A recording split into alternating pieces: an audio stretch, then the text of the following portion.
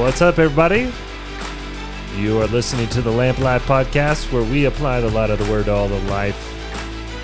I'm Brendan, sitting, not standing, here with... Not standing. If you haven't figured out by now, I'm in a wheelchair. Yeah. What's your name again? Ed. Yeah. If I sound bored, I'm really not. It's just my general tone. Really? Yeah. You just sound boring all the time? That's what I've been told. Really? Unless I'm preaching. Who told you that? My mother, but she's not around anymore. So Your mother said you sound boring? Yeah. She didn't like my singing voice either. Yeah. So, yeah. Are you going to sing for us? Or is that... Well, I could do solfege. Do you think people want to hear that? I don't even know what that is. Yeah. Do, re, mi, fa, sol. Oh, is that what that is? Do, re, mi, re, do. Oh, that's beautiful, Ed. No, it's not. Yeah. So, and then you can do minor solfege. Do, re, mi, fa, sol. Do, re, mi, re, do. You know, it's really funny to take old hymns and minorize them. Yeah. It's actually, I really like it, but there are people that would probably hate it. Yeah. So, Yep. yeah. Speaking of hate, how's your relationship with Siri going? Do we have to talk about that? I mean, I'm just curious because it seems like you guys are on pretty hard times right now. Yes, well, I'll give you a couple of examples. So I say to her, and I'm not going to say it because she'll ding. You were just now, I mean, I'm not saying you were saying cuss words, but I think you were in your head. You were just now laying into Siri pretty hard. No, well, in my head. Yeah. I just admitted to that on air. Yeah. I'm a sinner. Okay. Uh-huh. All right. Well, so I'll give you one example, is that I asked Siri to give me the distance from Syracuse, Utah to Ogden, and it gave me the search results for a dog pen. Yeah. That's not what I want, lady. No. Yep. I mean, I don't know why, like, as tight as you and Siri are, because you talk to her all the time. I do. Okay. I'm surprised she doesn't understand you more. You know, like you guys have a real communication problem in your relationship. So you want to know something really ridiculous? Is I have the English keyboard on my phone, obviously. And then I also have a Spanish keyboard, a German keyboard, and a Japanese keyboard. Mm-hmm. I never have a problem with Siri. If I speak Japanese into her, it always comes out wonderfully. But if I speak to her English, it doesn't matter what I say. She'll say something completely off the wall. You know what you ought to do? You ought to tell them the time I sent you that voicemail. Oh, I've got it right here. Yeah.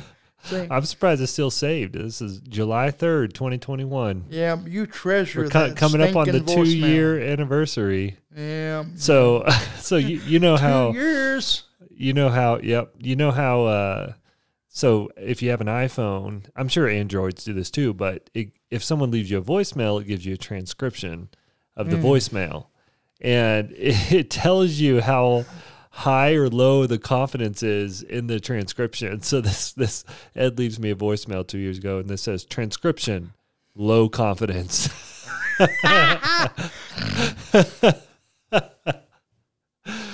Oh, hopefully, that's me. Hopefully, when people listen to you preach, they don't have that reaction. Not at FBC Provo. I heard some low well, that's because half our people are Texans, and the other half are from other places in the world. That's right. All right, but here you go. Here's how Siri transcribed this voicemail for me. Hey, brother. I hope you're doing well. Good so far? I just know that the baby... I don't know what's going on. Just wanted to say, graduation, love you, my friend.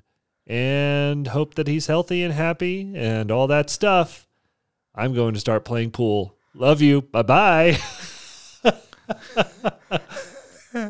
Just so you know, dear listeners. No, that's not what I'm looking for. There it is. Yeah. Well, the crickets also work. So, yeah. Just so you know, dear listeners, I was neither high nor drunk. And if you listen to the voicemail, if you speak English as your first language, I bet you can listen and understand. I bet if English is your second language, you can listen and understand what I'm saying. Uh-huh. But Siri, in all her infinite AI wisdom, thinks I play pool and talk about babies. Yeah. Well, you were talking about babies because we had just had Arlo. Oh, yeah. See, now I feel bad. Yeah. Okay. No, Arlo was born on July 2nd, so you called the day after Arlo was born. You were trying to tell me congratulations. Oh, okay. Yeah. Yeah. So the baby part was the only part that was accurate. Unless you were playing pool. And you felt the need to confess that to your new pastor. Yeah. And see, I was trying Ed the pool shark. Well, Ed's, transcriptions may not be sufficient, but there is one thing that is sufficient. Oh, wrong one. Nope. I'm looking for this one. Ah, there it is. I like the X-Files theme or whatever it was. Yep. But that's what we're talking about today is the sufficiency of Scripture as we've been working through this introductory portion of the podcast. Again, we're just establishing why the Scriptures are our authority, why we go to them and trust them. And this is basically just putting together generally an argument for sola scriptura. And so that's what we're doing here. And today we're talking about the sufficiency of Scripture. So if you've been with us thus far, you've heard us talk about the authority and purpose of Scripture, the inerrancy and infallibility of Scripture, the clarity of Scripture, and now we're talking about the sufficiency of Scripture. And those four categories are typically put together as kind of these fundamental categories within the doctrine of Scripture. So we've got several other things we're going to talk about, but they're more subcategories versus the first four that we're covering being kind of the main categories that you tend to talk about when you are doing a doctrine of Scripture. Right. And you can also think of these like a very intricate spider web. They're all interrelated and they all affect one another. Mm-hmm. So it's very important that even though we're talking about each of these on an individual basis, I hope you're also seeing, dear ones, how each one of these affects the other. Yeah. So. Yep. Were you about to read from the 1689? Because I was about to do the same, if you were. So I'll let you do it if that's where you were going. Yeah, 16. You got paragraph 6? Yep, 1689 in a Texas accent. Yeah. Let's do it. Let's do it, man. Yeah. Read that 1689. Straight from your horsey. All right. The whole counsel of God concerning all things necessary for His own glory, man's salvation, faith, and life is either expressly set down or necessarily contained in the Holy Scripture, unto which nothing at any time is to be added, whether by new revelation of the Spirit or traditions of men. Nevertheless, we acknowledge the inward illumination of the Spirit of God to be necessary for the saving understanding of such things as are revealed in the Word. And there are some circumstances concerning the worship of God and government of the church, common to human actions and societies, which are to be ordered by the light of nature and Christian prudence, according to the general rules of the Word, which are always to be observed. That's good stuff. Yes, it is. So, just a couple of other brief definitions for what the sufficiency of Scripture is, and then, Ed, I'll turn it over to you to just make some general comments and fill this in a little bit. But first, we got Matthew Barrett's definition. You're going to see some crossover a little bit between these, but Matthew Barrett, in his book God's Word Alone, which we've referenced a few times on the pod so far, he writes this: the sufficiency of Scripture means that all things necessary for salvation and for living the Christian life in obedience to God and for His glory are given to us in the Scriptures. Not only is the Bible our supreme authority, it is the authority that provides believers with all the truth they need for reconciliation with God and for following after Christ.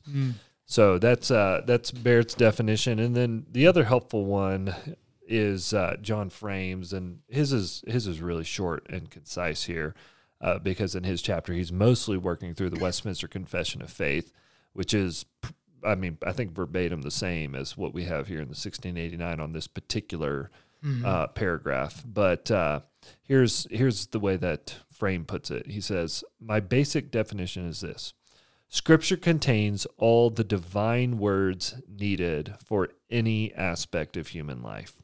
Yep. So that's what we're talking about when we talk about the sufficiency of Scripture, that when it comes to everything that the believer needs to know to glorify God, to honor Him, to live a life that's holy and pleasing to Him, and, even preceding that, to know how to be saved, it's all contained in the Scriptures. That's absolutely right.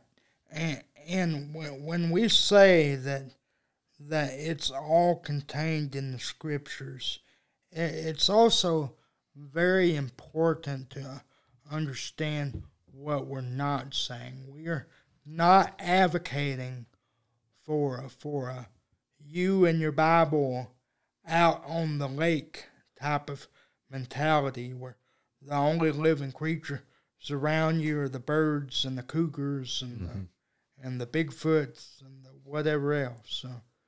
So this idea of I don't need anything but my Bible is not what we're saying. There's an idea that's laid down very well in the Helvetic Confession of Faith, where it has this idea of the preaching of the Word of God is the Word of God.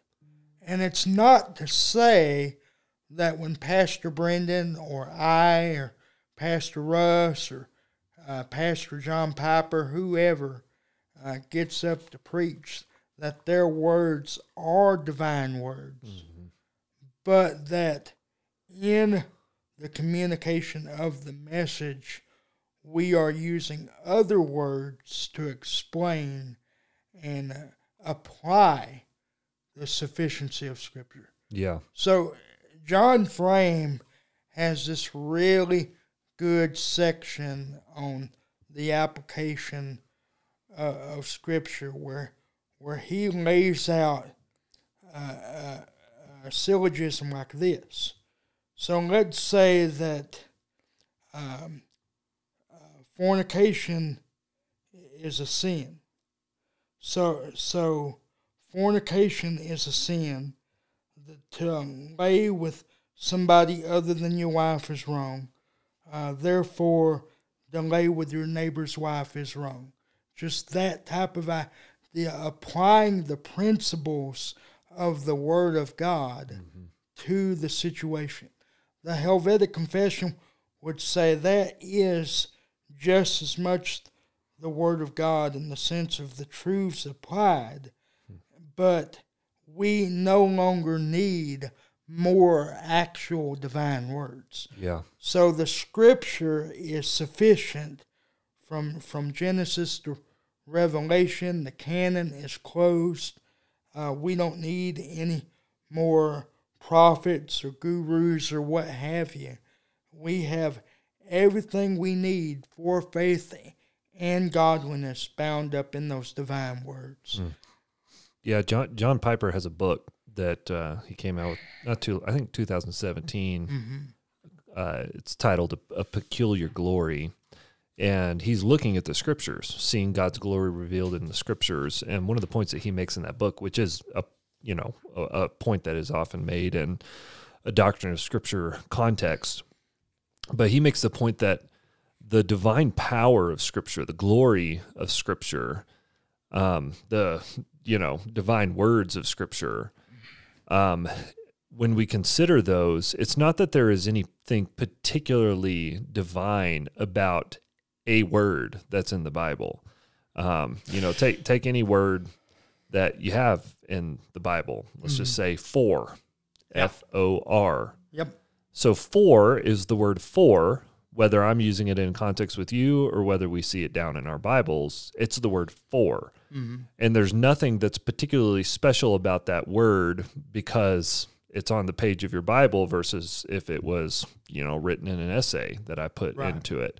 What makes the word unique and special and powerful is not the word itself, it's the meaning of the Scripture. And so as you put the ideas together by using these words, these divine words, it's what's being articulated in the ideas that is the sufficient, infallible, powerful Word of God, if that's making sense. Yep. So what the preacher is doing in the application is drawing out that meaning, which I think ties into some of the idea that you're getting at of how that could be considered the Word of God. It's not anything that the preacher is saying that it's the Word of God. Right. It's that he is seeking to accurately articulate the meaning of Scripture, and it's within that meaning that there is divine power, right, and authority, and it's what emits life into the soul. That's right, and that aspect of what we mean the Word of God transcends one particular language as well. Mm-hmm. So like for example, we have a Spanish-speaking church plant, as many of you know, gracia sobre gracia.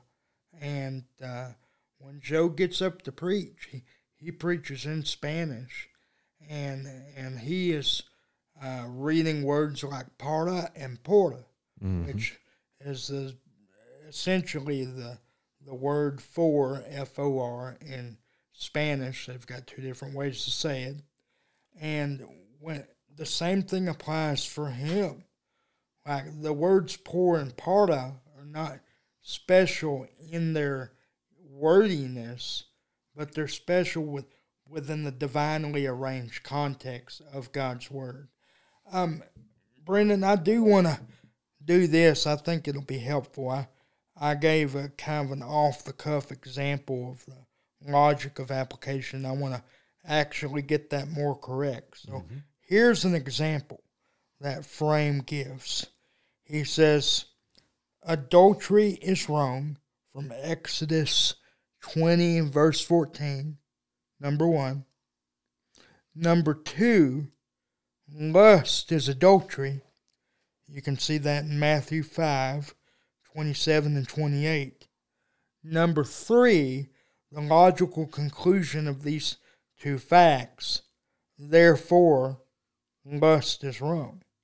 So you see the very art and craft of proclamation, because you have the application of God's Word. And it's in that application that the framers of the Helvetic Confession could say the preaching of the Word of God is the Word of God. As long as a preacher is proclaiming rightly and dividing rightly the word of truth, their word is just as binding upon those believers hearing it. Those unbelievers hearing it have a divine command, the Vox Dei, the voice of God, telling them that they need to repent of their sins and believe in the Lord Jesus Christ. Yeah. So, does that make sense? Yeah, which I think that it's fair to say that on this point of sufficiency, this is the whole aim of the podcast that we're going after, because our purpose here is to show how the Scripture is truly sufficient for all of life, for the believer to know what it means to be saved, how that whole thing works out, and what it means to live faithfully in life right now in the 21st century under the Lord. We want believers to see these aren't things that are just merely human traditions. Right. These are things that Christians believe and hold to and affirm because they're in the Bible. And That's why our whole goal in the podcast, as we'll get to it once we get through this doctrine of Scripture, the whole goal is to dive into the Word and discover what the meaning of the Scriptures is. Right. And then after we've discovered that meaning in its original context, by studying the Word together, we will apply it to 21st century life in the same way that Frame is here. So when it comes to the sufficiency of Scripture, what's an example that we could come up with?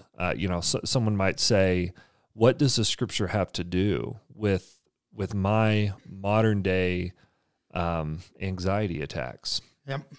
What does it have to say to me? Right.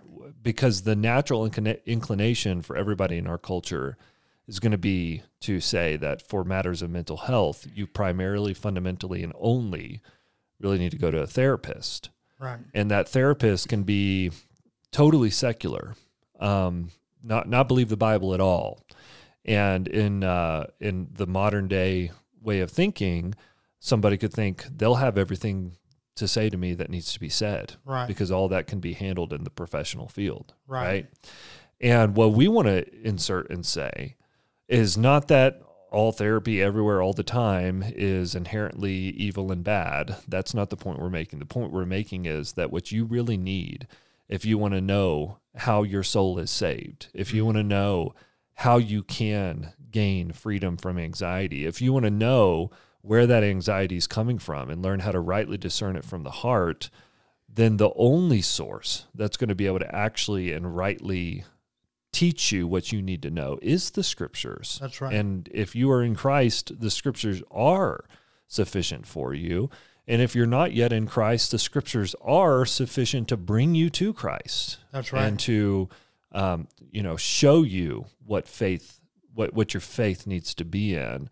And that, Lord willing, that would lead to the transformation of the soul, the clinging to these words, and then the sanctification process, that growth process that happens once we're in Christ, to be more conformed into His image. And all of that happens by the Scriptures, right? That's right.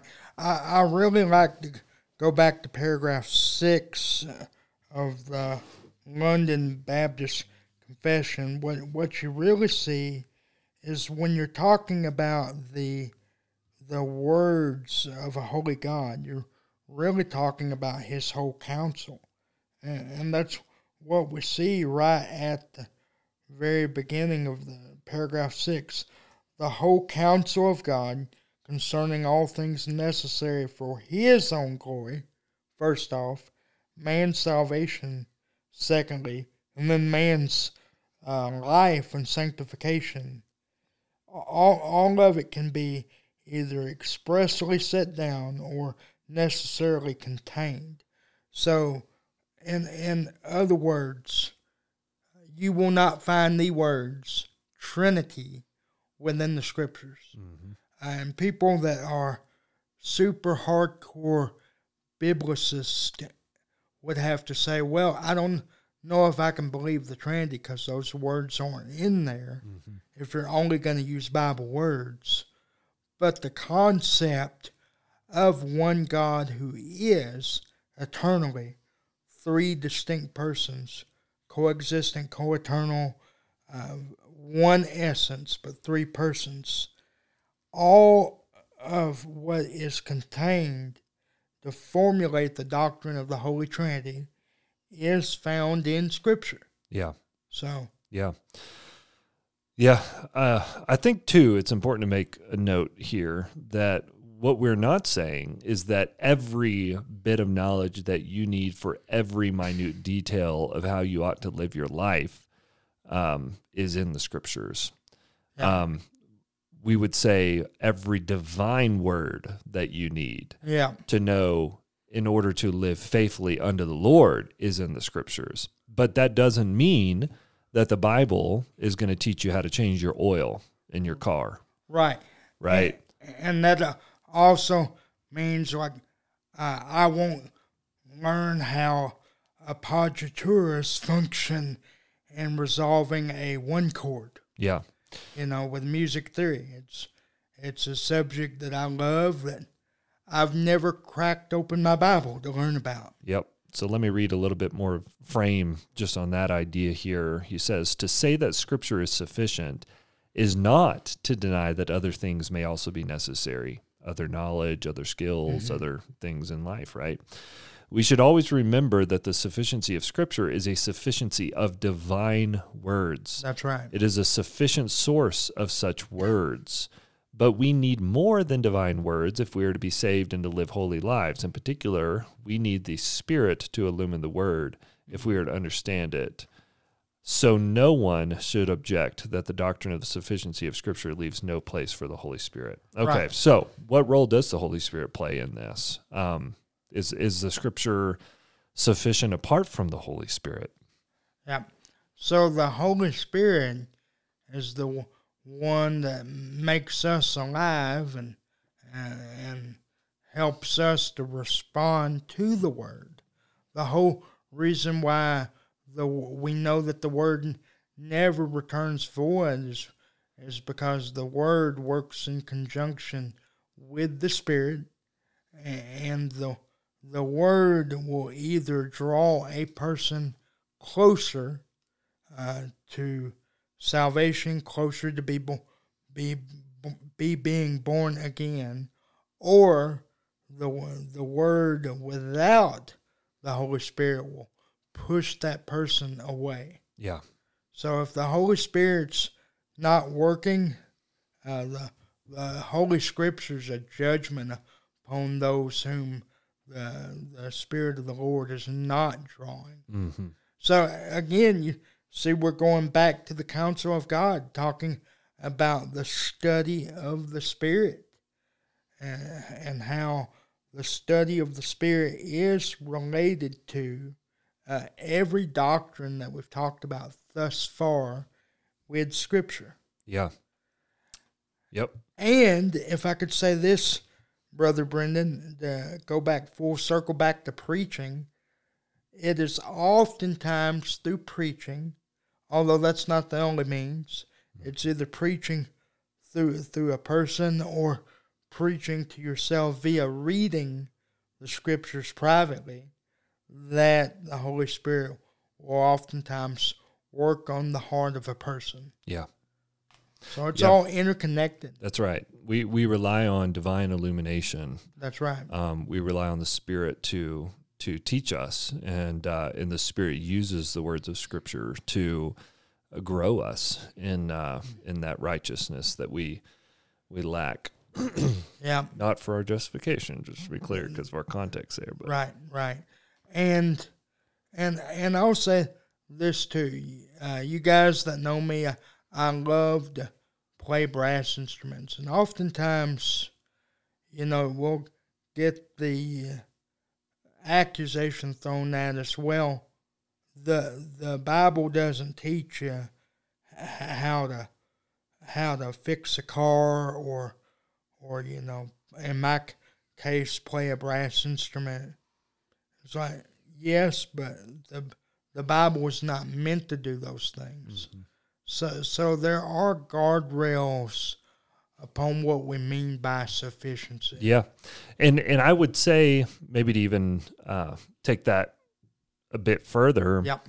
The Bible does tell us how to fix a car or play a brass instrument when it comes to the divine words that we need in that task to glorify God within it. So and Frame makes that point very clear. Yeah. So, when we fix our car, we ought to do it with all diligence. We ought to do it, working hard, being attentive. Yep. We ought to glorify the Lord in that work. Right. And rejoice as we do it. We ought to have joy in the work and not moan and groan. We ought to not be angry when things aren't going perfectly the way that we would like them to. We should be faith-filled, or if you're patient, or if you're talking to Siri and she doesn't get your That's right. right. That's right.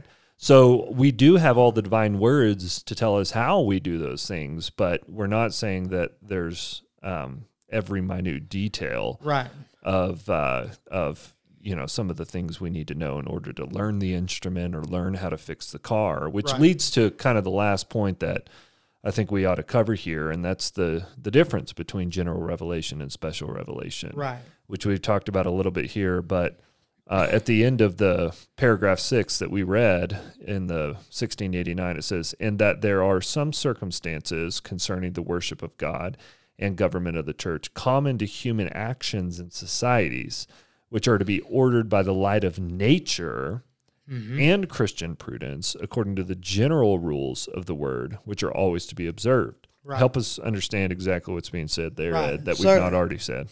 So I think about Romans 1, which if you go back and read Romans 1, Romans 1, Paul essentially says that all men are without excuse because of creation. There's general revelation through creation, and even God's divine attributes can be clearly perceived through nature, at least some of them, his invisibility. And you can go back and read that on your own time. There's a sense in which even what theologians have called natural theology that can be derived from nature. But when you look at that text does not teach that men can be saved from nature. There's not enough revelation, not enough theology there. One must go to the special revelation to get all the necessary aspects to know how to be saved. I think of a psalm like Psalm 19. I've heard one of my dear sweet pastor friends, Brother Doug, say that Psalm 19, is about the little book and the big book. Excuse me, the big book and the little book. The big book saying that the heavens declare the glories of God. And then the little book that the psalmist talks about is the law, the commandments, the statutes. And it's really kind of a mini Psalm 119 at that point. Yeah. Where like Psalm 119 is all about special revelation.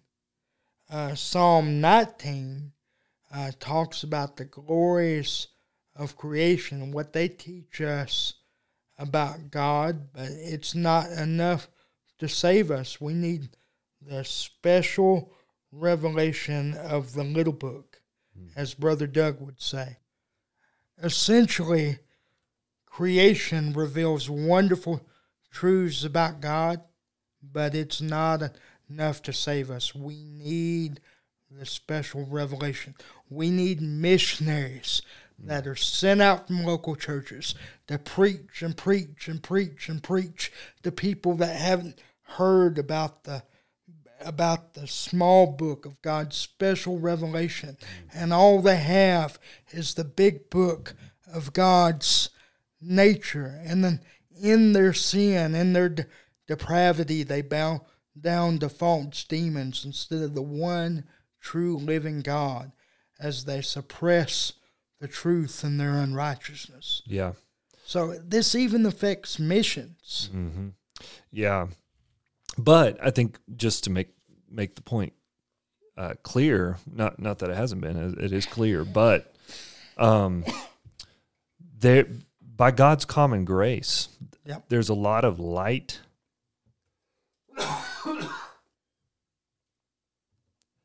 and truth that can be discovered because of general revelation.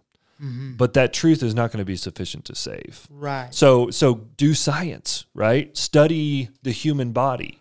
Right. We're thankful for modern advances in medicine. We're thankful for studies in neuroscience and things like this. We want to understand how God has made us physically. We want to understand the world in which we live. But all of that general revelation ultimately submits to special revelation in the sense that where anything or any claim being made about general revelation because God's word is our final and complete and sufficient authority. Yep. We're going to submit to the truth of Scripture, even if a claim is being made from studies according to the general revelation, that something is wrong in the Bible, right? And if that occurs, we submit to the Scripture. Right. And there have been instances where this has been the case again and again, where claims have been made scientifically that, because of this, the Bible can't be true. And then we study more and more and more, and we start to realize that the science that was stated so clearly and surely actually wasn't as sure as was once, articulated. And so there's always these shifting ideas within the general revelation. But in any case, the Christian submits to the Scriptures and what it teaches and says on these final matters that are essential to life and salvation. That's right. Yeah.